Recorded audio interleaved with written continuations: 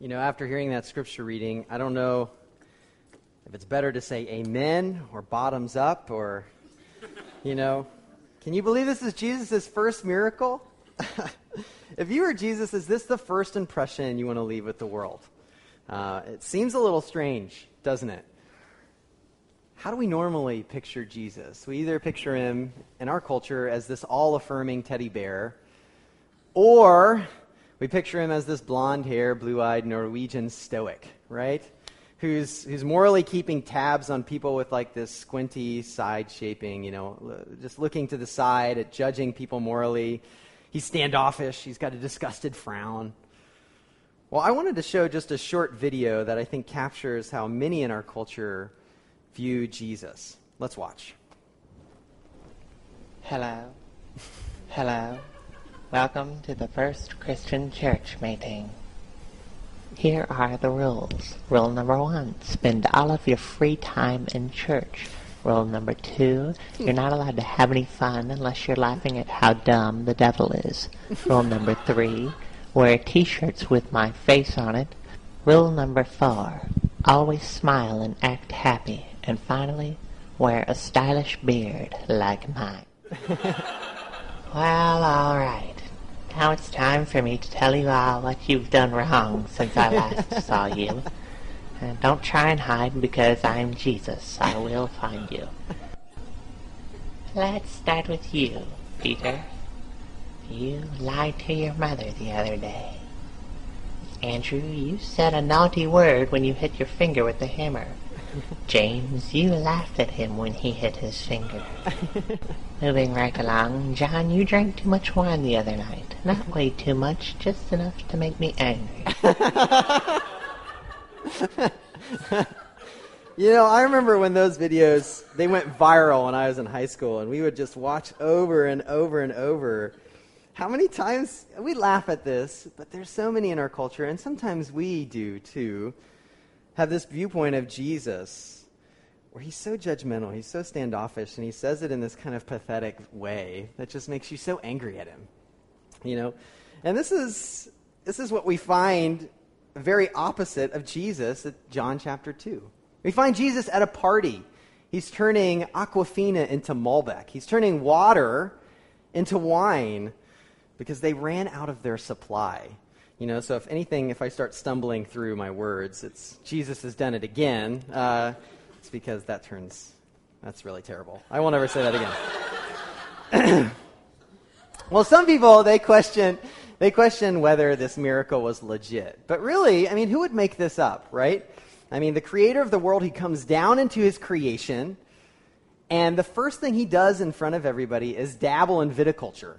You know, and then there are those who do believe the miracle, which is maybe most of us in here.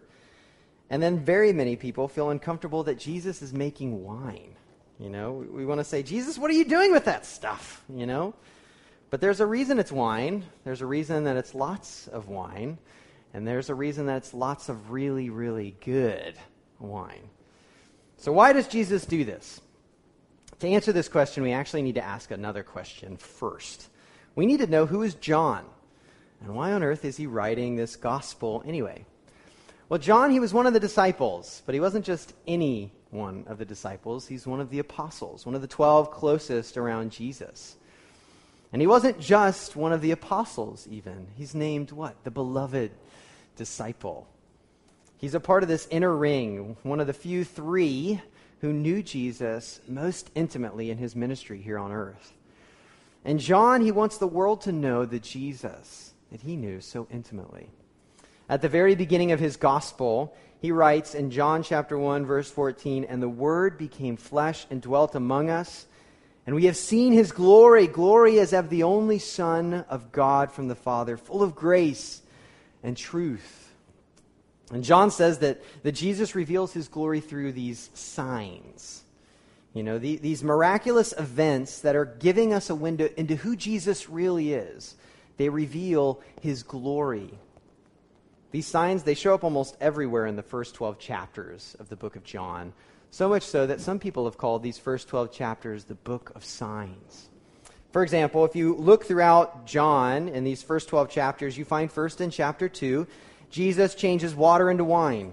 In chapter 4, he heals the royal official's son at Capernaum. Chapter 5, he heals a paralytic at Bethesda. Chapter 6, he feeds 5,000 people. Also in chapter 6, he walks on water. In chapter 9, he heals a blind man who has been blind since birth. And in chapter 11, he raises a guy named Lazarus from the dead. John writes at the very end of his book, in chapter 20, verses 30 through 31, he says, "Now Jesus did many other signs in the presence of the disciples, which are not written in this book, but these are written so that you might believe that Jesus is the Christ, the Son of God, and that by believing you may have life in his name." You see, he wants me and he wants you to see what he saw, or rather to see who he saw in his life. And Jesus' turning water into wine is more significant than it just happened to be the first sign. It's more important than the order of importance here. It's actually very significant, and I think one of the most significant signs that Jesus does in his whole ministry. For three reasons.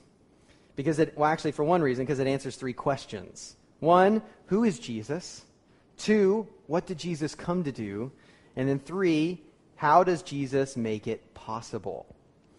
Who is Jesus? What did Jesus come to do? And how does Jesus make it possible? At the base of it, we're going to see that Jesus, when he comes, he offers a new kind of everything. When he shows up on the scene, it's a new kind of party. It's a new kind of wine. It's a new kind of celebration. It's a new kind of joy, a new kind of life. With Jesus, he offers a new kind of everything. And how do we come to that conclusion? Well, let's first walk through the story of a party in the first century. In John chapter 2, we return to Jesus' first week of his public ministry. And his family and all of his disciples are invited into this wedding day crisis. We've all been to good weddings, right? We've probably all been to our fair share of bad weddings. They don't necessarily feel good by the time you leave them. And since Allie, my wife, is a wedding photographer, I see beautiful pictures of weddings, but I also hear horror stories. One of my favorites, actually was more recent, was when the pastor continually forgot the name of the bride in the vows. And so over and over, he kept mispronouncing or saying the wrong name completely, and they had to keep correcting him.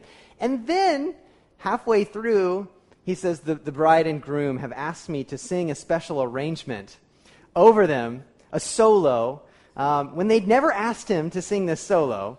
He was an older gentleman, and so he goes on singing this solo over the bride and groom, and everybody's cringing, and probably halfway through the aisles, it becomes intelligible what this gentleman is saying. You know, we've had those situations where something that was supposed to be so great all of a sudden just goes and dive bombs, right? Well, for this wedding party, we stumble into the epic party foul. They run out of wine. And it was the responsibility of the groom's family to provide enough for everyone who was invited, and for whatever reason, whether they weren't wise enough to plan ahead or they weren't wealthy enough to afford for all of their guests, they ran out. And so Jesus' mom, Mary, she comes to Jesus and she says, "Hey, did you know they ran out of wine?" Hint, hint. Yeah. And for whatever reason, Mary assumes that Jesus didn't know about it at this point. But she does expect him to do something, right? Now, she might not have been expecting a miracle here, because John tells us this is his first sign. Contra the story of the Gnostic Gospels where Jesus as a little boy turns another little boy into a bunch of birds because he ticks them off.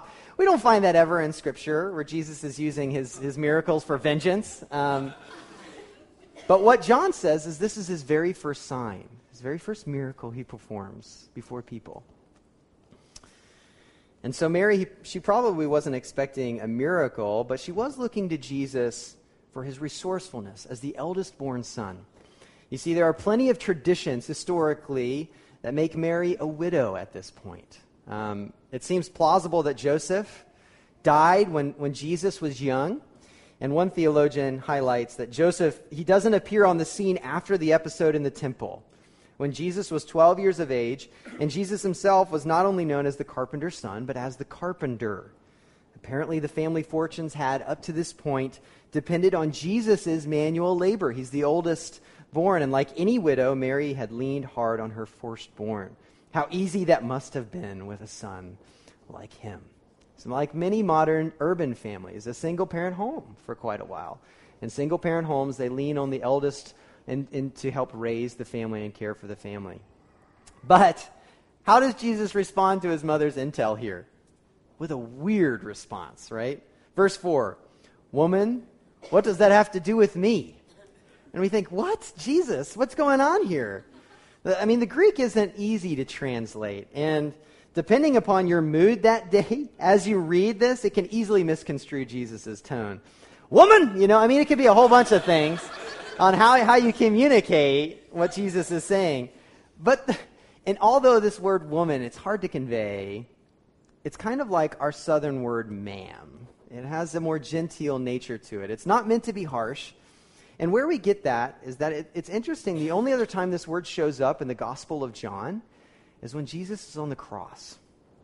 And he looks down at Mary and John, and he says, "Woman, behold your son." Affectionate. He's not trying to rebuke at any point there, but it's a sign of polite distance rather than demeaning sexism or disrespect. Okay, so we need to get that straight. Even as we read that, it's just hard to navigate what's going on there. But because of how it shows up in John chapter 19, that's where I see this being much more of a ma'am, a polite distance. And a lot of commentators highlight to that as well. Well, then Jesus, he says another strange phrase. "My hour has not yet come." My hour hasn't come. What, do you have a different watch than we do, Jesus? What's going on? You see, throughout the book of John, Jesus uses this phrase, hour, frequently pointing to the hour of his death, the purpose of his coming, this great climactic moment in all of time. Here he says, "My hour has not come." Later he says, "My hour is coming." And in John chapter 13, verse 1, Jesus comes to the realization that his hour has come. And he knows with this initial act, turning water into wine, he's starting the clock, counting down to that final hour of the cross. He's talking to his mom here, and what we need to have a clear understanding is that no one has an inside track with Jesus. No one. No one guides his destiny save one, and it's not his mom. It's his Father. His heavenly Father. And Mary, she'd spent 30 years seeing Jesus as her son. But now is the time for her to recognize and bow to Jesus as God's Son. It's a distinct shift happening here. And what's so beautiful about Mary, and what has tempted so many around the world throughout centuries to worship her and to pray to her rather than to Jesus, is that she does exactly that. She responds in faithfulness in such an exemplary pattern. She responds in faith. Mary, she remembers the dream she had when Jesus was in the womb. She remembers the angels and the shepherds at his birth and all the prophecies told her, as we saw in Luke chapter 2, where she hides them away. Do you remember that when we walked through that passage? She ponders them and hides them away. And in faith, she leaves the crisis in Jesus' hands. She trusts that he'll take care of it in his way, in his timing. And so what does she say to the servants? Do whatever he tells you. Do whatever he tells you. Utter submission, utter relinquishing of control. Walking away, she leaves the ball in Jesus' court. And what happens after that can really only be described as a wonderful surprise. Jesus, he has the servants do all these weird things, which as a servant, you're probably wondering what's going on. And we also have to remember that Jesus was kind of the new rabbi on the scene. This is his first week, and they probably thought he was a little kooky. Like, what's this guy up to? He's not famous, yes. He's more anonymous, and he's kind of like a young entrepreneur, where many people are wondering if he's got what it takes to make it at all. And so the servants are like, all right, grab the purification jars, whatever. We'll fill them to the top. What's this guy thinking? So he has the servants do this, and he has them fill them to the brim. And somehow, at some point, it becomes wine because of what Jesus does. We're not given the details on how it happens. And it's not like he had a pocket, a little packet of instant wine that he just sprinkled in there. Because this stuff is amazing. You'd know it's instant, right? Normally people wouldn't put out this kind of wine at the beginning. And so he commands the servants to take this pitcher to the master of the feast. He's kind of like the sommelier of a fine restaurant. He tells you what is the good wine and what is not the good wine. And he knows good wine when he tastes it. And how does he respond? He's blown away. He goes to the bridegroom and he says, "Are you nuts? I mean, you don't take this kind of wine out at the end. You bring it out at the beginning because everybody's taste buds are fresh. There's a good chance they're not tipsy yet. And so they can fully bask in the flavor." But the master of the feast, he goes to the bridegroom and he's amazed. That's what happened. The wine's better than all the other wine they've been drinking this whole party, and now there's a ton of it, 150 gallons of the stuff. So yeah, Jesus is the kind of guy who keeps the party going. That's pretty good. That's a great motto to have, right? Now, we all tend to have different perspectives on wine and how it should be involved in the Christian life. But I just want to give us a quick picture from Scripture. From Scripture, wine is a gift that can either be abused or enjoyed. It's usually a sign of blessing to God's people, whether it's a part of the offering to God by Abraham to Melchizedek in Genesis, or it's celebrated in the Psalms, a part of the feast that wisdom sets out for the wise in Proverbs. It's a covenantal blessing of those who return to the promised land and the prophets. Yes, there's a lot of cautions. Yes, a lot of warning. For some, it is very wise not to partake in. But over and over, we see wine was a sign of God's favor and celebration of his people. So when Jesus chooses to save a party by making water into wine as his first miracle, we're left asking, what does all this mean? What does all this mean? When the disciples saw the sign, it says they saw Jesus for who he really was. His glory was manifested, and they believed in him. You almost wonder, too, if the Apostle John is sitting there in between his writing breaks of the gospel, hanging out with Mary, because remember at the cross, Jesus looked down at Mary and said, "Behold your son," and looked to John and said, "Behold your mother," and they became this new family unit in the absence of Jesus. And you almost wonder if they're sitting there with a glass of wine and they're reminiscing on Jesus' first miracle, and Mary's saying, "You remember how he surprised us all? You remember how he just shocked everyone?" In this party, we find one of Jesus' most important signs. His miracle, it's a bit like a living parable at the very beginning. A story with a deeper meaning that answers our three questions. Who is Jesus? What did Jesus come to do? And how does Jesus make it possible? So we remember that this is Jesus' first week in public ministry. And everyone's hearing rumors of this new rabbi around, and they're asking, who is this Jesus? This is a question we almost ask daily when we come to God's Word, as he's revealing more about himself and the living Word, the Word who became flesh, as John describes, this insatiable desire to understand Jesus. And so I ask you this morning, how did you picture Jesus at this party? Is he frowning in the corner, getting ready to scold his mama? Keeping track of how many drinks everyone's had? "Hey, you over there, stop laughing so hard. And you're having too much fun. That joke bordered on being hilarious. Cut it out." But we want to reject that kind of Jesus, and we don't want to know him because we feel as soon as we get to know him, he's going to keep us from all these fun things in life, right? But what we see here is when Jesus shows up to the party, it instantly gets better. This train wreck of a celebration goes from a 4 to a 10 only because he's there. That's the only reason why the party kept going. You see, Jesus, he's kind of like the best party planner ever. He's the true master of the feast, the true sommelier. And when the wine's brought to the master of the feast at the wedding, he and everyone else, they're blown away.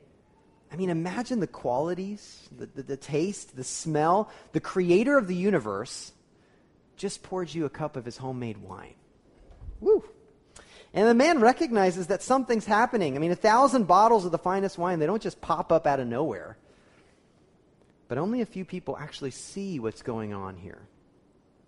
Only a few really saw the sign and it opened up their eyes. Look, the master of the feast, he thinks it's the bridegroom. Why did you do this, bridegroom? The servants, they actually saw it go down, but it never says they believed. But only the disciples are said to have seen Jesus' glory in the sign and believed.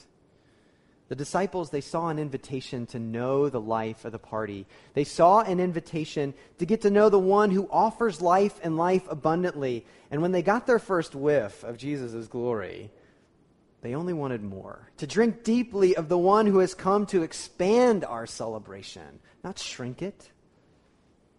Jesus, he offers a new kind of everything when he comes, to bring everlasting joy in a life that never ends. And it's because of Jesus Christians have a new kind of joy. A new kind of joy. It's hard to put our finger on how to define real joy, but we know it when we see it, right? We know it when we feel it and see it in others.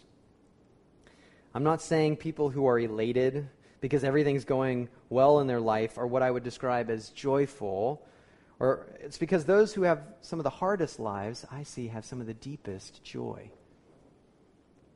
It stems from knowing Jesus, the life of the party. And so I ask you this morning, are you a joyful person? Or are you a Debbie Downer? Kids, do you tend to be a Tigger or an Eeyore? You know? What do the people closest to you say?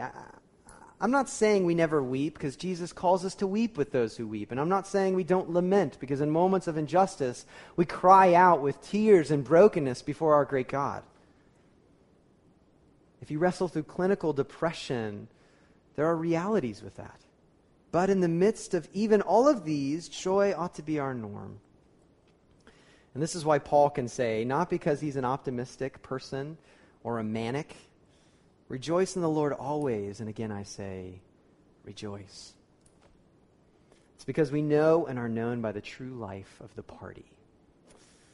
If your life isn't characterized by joy, you need to ask yourself whether you've truly encountered the master of the feast, Jesus Christ. Some of us in here are wine drinkers, but you've used wine as a coping mechanism to escape life rather than a gift to enjoy. Jesus calls us to run to his arms, never to a bottle. So when we drink differently with Jesus. Some of us in here love a good feast. Maybe that's all of us in here love a good feast. But you've used overeating as a coping mechanism to escape life rather than a gift to enjoy. Here too, we hear Jesus' call to run to his arms, the life of joy, so that we can feast differently with Jesus, filling our desires with him so that we can enjoy the good gifts of his creation.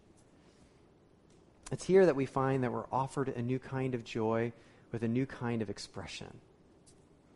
But lasting joy, it doesn't come in just knowing who Jesus is. We also need to know what he came to do. So I ask you this morning, and this isn't rhetorical, let's break it up just for a second. What did Jesus come to do? What did Jesus come to do? Don't hesitate, just shout it out. What did Jesus come to do? It's not a trick question. To give his life for ransom. To give his life for ransom. Great. What else? Save the lost. Eliana? To pay for our sins. Right. Abundant life. Excellent. What did Jesus come to do? To serve. Very good. To take death, to give life. Excellent. To show us more about God. Very good. And all of these answers are very good, but I would even say there's more. Not to invalidate what was said, but I'd say yes, and with Jesus there always tends to be more, right? But what do you think Jesus is thinking about when he's at this wedding? He's a single rabbi. What almost every single person thinks about when they go to a wedding. Their own wedding, you know. How do we know? We see it in how Jesus responds to Mary. Jesus, son, the wine has run out. And what does Jesus say? Ma'am, why does this concern me? It's not my hour yet. This isn't my wedding.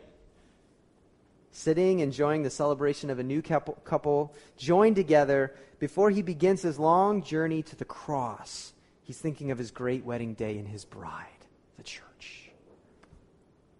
What did Jesus come to do? He came for his bride. And in John chapter 3, verses 29 through 30, so just a chapter later, John the Baptist, a different John than who's writing the gospel here, in response to others asking about who is this Jesus, he says, The one who has the bride is the bridegroom. The friend of the bridegroom who stands and hears him rejoices greatly at the bridegroom's voice. Speaking of John himself, he's the friend of the bridegroom. Therefore, this joy of mine is now complete. He must increase, but I must decrease. And in Revelation 19, who is the same, the Apostle John who wrote the gospel also wrote Revelation, empowered by the Holy Spirit. And in Revelation 19, we're given a glimpse into the day coming when Jesus will be united with his bride, the church. There's going to be a grand feast, greater than ever has been before, the marriage supper of the Lamb, when all of God's people eat and feast and celebrate the honorable Lord Jesus Christ at the head of the table. But what does this mean? I mean, it kind of sounds weird to say we're married to Jesus, right? That's kind of weird. Anybody outside of Christian circles get freaked out by that statement? You're married to Jesus? Like what? Well, this idea, it captures a grand metaphor of our relationship. A grand metaphor of our relationship to Jesus. It's saying that we not only have a new kind of joy, but we also have a new kind of intimacy. A new kind of intimacy. What does it look like to be married to Jesus? Or as the New Testament uses frequently, united with Christ? Well, what does any marriage change? It changes our priorities, our schedules, our ambitions, our dreams, everything. But it's okay, right? It's actually more than okay. It's a delight because you so desperately long to be with the one who is your beloved, to please them, to bring them joy. I remember when Allie and I first got married, we had to learn what it was like to live with one another, and she doesn't know what I'm going to say here. I probably should have ran this by her. Yikes. And we both had to give up some quirky habits, you know. Hers was less quirky than mine, 9 times out of 10. But I had to learn to make the bed. I just figured, I'm going to sleep in that sucker tonight. Why make it, you know? It's true. I got some amens in the crowd there on that one. And then Allie had to learn to shut off I was such a stickler with the water. Turn off the water when you're brushing your teeth and then turn it back on. Well, see, look at this. We as guys, we get so anal about things, don't we? But we learned how to navigate and work with one another. Well, sort of. I think we're still working on both of those. But we learned to do them out of joy, don't we? Because we love one another and we want to bring delight to our beloved, to our spouse. And so many times we just assume, like Mary does here, that Jesus he doesn't know about our issues. They're so fresh to us. They're a surprise to us, but they're never a surprise to Jesus. And so we think that because they're so fresh, he doesn't know about them, or they're so small. It seems so trivial. Jesus doesn't care about that. But what we see is that Jesus is already prepared to bring life to a dead party. He saves a wedding day. You know, it's these 2 teenagers who run out of alcohol at their wedding day, and if they did, it was shame upon them, maybe for a couple months, or in the community for a little bit longer. But Jesus steps in and helps save a wedding day crisis. God in Christ, he shows up in big ways, even in our little things. If you're single, invite him in to enrich the time you have to further the purposes of the gospel. Don't waste this time. You're not a second-class citizen in the family of God. Please hear that. But you're a part of a family that wants to know and celebrate who you are and who God's made you to be. You're not alone if you don't want to be. Lean into your church, the body of Christ, us, because we're called to embrace you, and we're looking forward to it. If you're married, invite Jesus to enrich your marriage. Let him be the center of your love for one another. Let the gospel guide you in forgiveness and humility. He's the hope for true intimacy.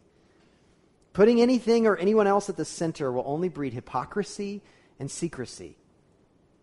It's this new kind of intimacy with Jesus, this grace-driven reality, this new wine that transforms every other relationship for the better.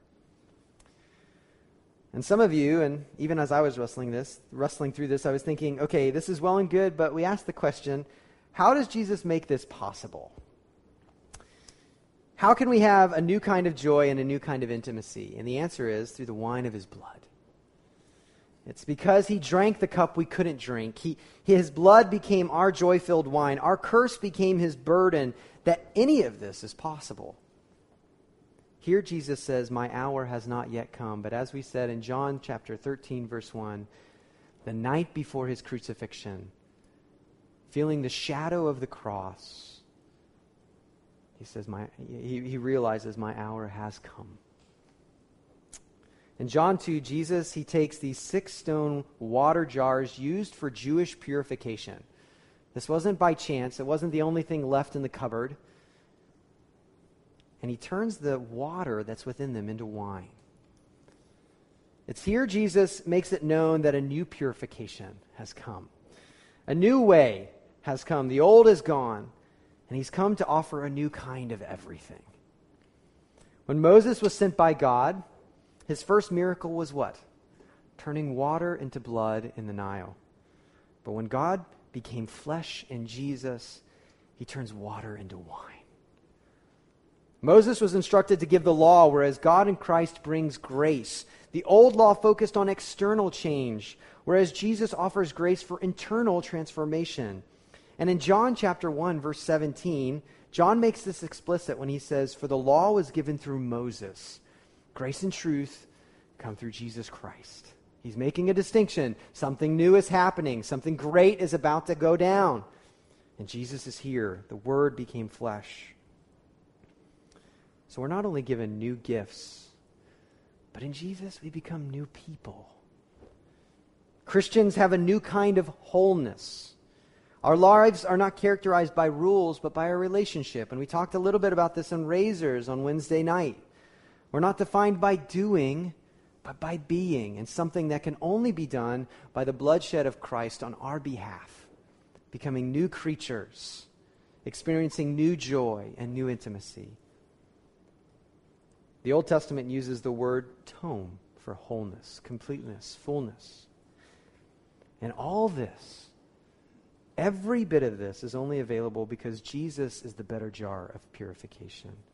Jesus is the better bridegroom. Jesus is the wine we drink deeply. He says later in John, it's meant to be very provocative statement, not to encourage cannibalism. He says, but you cannot be one with me unless you eat my flesh and drink my blood. And we say, whoa, Jesus, what are you talking about? He's not literally saying zombie style, start going to town on his arms. But he's talking about the metaphor that we have to submerge ourselves in him and submit to the crucifixion that he came to do and find our forgiveness in what he has done on our behalf. He's the true and lasting master of the feast. He's come to offer a new kind of everything, y'all. And so we await the great day when the greater party begins, the marriage supper of the Lamb. We hope, we anticipate, we long for our joy to be made complete when we finally celebrate forever with our beloved Jesus Christ, our Lord and Savior, at the greatest feast of all. Let's pray. Let's pray.